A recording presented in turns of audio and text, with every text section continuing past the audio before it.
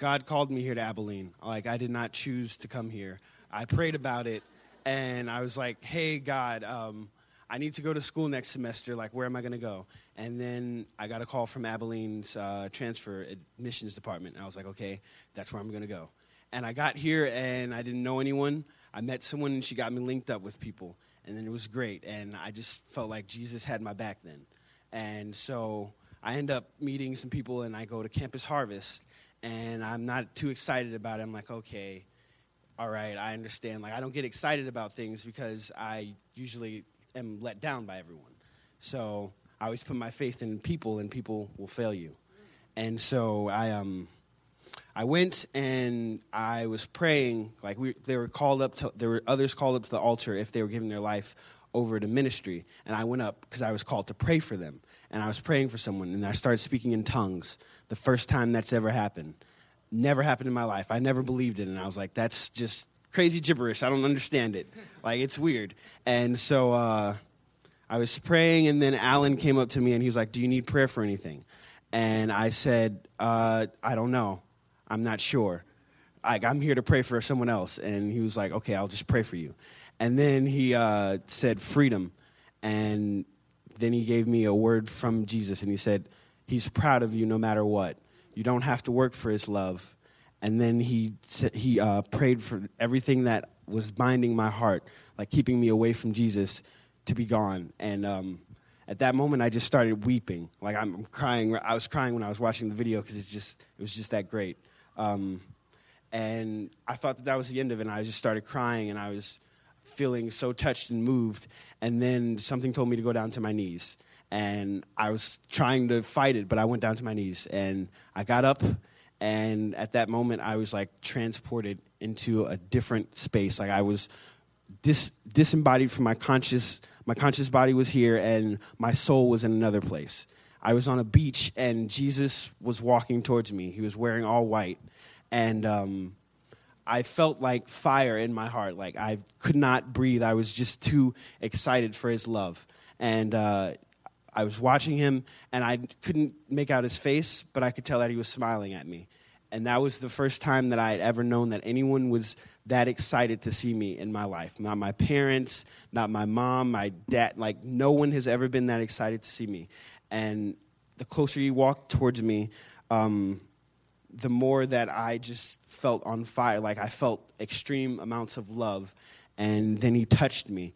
And he got up to me, and then he, like, started reaching for me to give me a hug. And at that moment, I, like, fell out. I just fell back. And this is when, like, I didn't even know that this had happened, but everyone's like, oh, yeah, you just fell. And I was, like, crying and yelling and weeping and just yelling out Jesus' name because he was up there towards me, like, giving me the chance to meet him. And he gave me a hug, and it was literally the most wonderful feeling I've ever had in my life. He hugged me, and then he stepped back, and I thought I couldn't take any more. I was like, Jesus, please, like, stop, let me breathe. Like, my heart was on fire, and I was sweating, and I couldn't breathe. I was yelling. My jaw was hurting from yelling, and then he touched my heart, and I felt the love that he had for me, and I thought I was having a heart attack. And then he gave me a break, and he was holding my hands, and then he hugged me again, and then he let me feel the love that he had for everyone else in this world, for each and every human.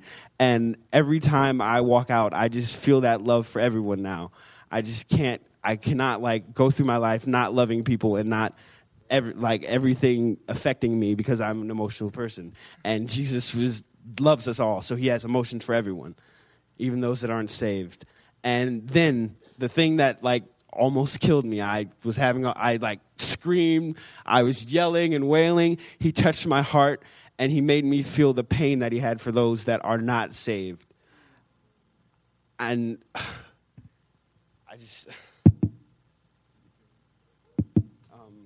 I really don't want to cry, but it's like, he's just too amazing, like, not to. And at that moment, I thought that I was done, and he went back and he showed me everything that I had ever wrong, like everything that I ever thought I did wrong. He was there for me. He was there with me. And there was especially like one thing that was over my heart for a really long time. On September 17th, 2012, I tried to kill myself. I took a bunch of pills, and I expected not to wake up. And when I woke up, I was like, why did this happen, God? Like, I did not want to be here. West Point was one of the worst experiences I've had in my life, honestly. And it just wasn't for me. And that environment was not good for the type of person that I am or the type of people that are God's children. And so I was thinking, like, that was a punishment. Like, I made that decision, and I have to live with that decision for the rest of my life, everyone knowing that I tried to kill myself. And we went back to that place, and he was there with me. He was the one that woke me up. He did it through my squad leader. And at that moment, like, if he had not done that, then I would not have been able to experience everything that I have here in Abilene, to know what it really means to have a family and community and love and to be forgiven of everything that you've ever done. Because in Christ, you are forgiven of everything you've ever done.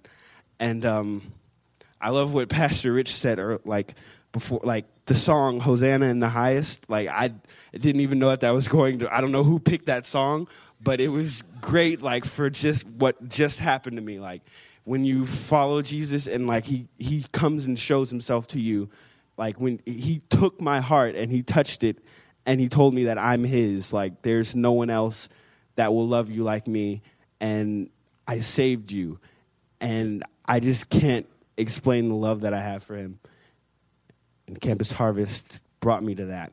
I was skeptical of going, but I did it, and I put my whole heart in it, and I got so much in return.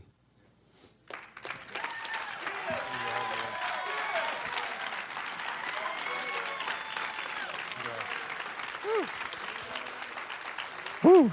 That's strong, right?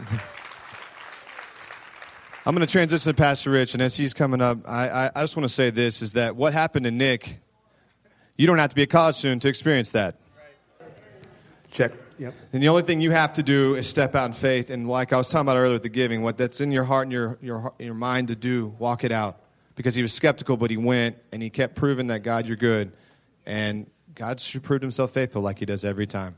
So I just encourage you guys, wherever you're at in your life, he may call you something radical, a little different. For him, it was going to Campus Harvest. For you, it could be something completely different. Yep. And you're going to experience similar things. So I just encourage you guys. So at this time, we're going to give it over to the man, Harry. Amen.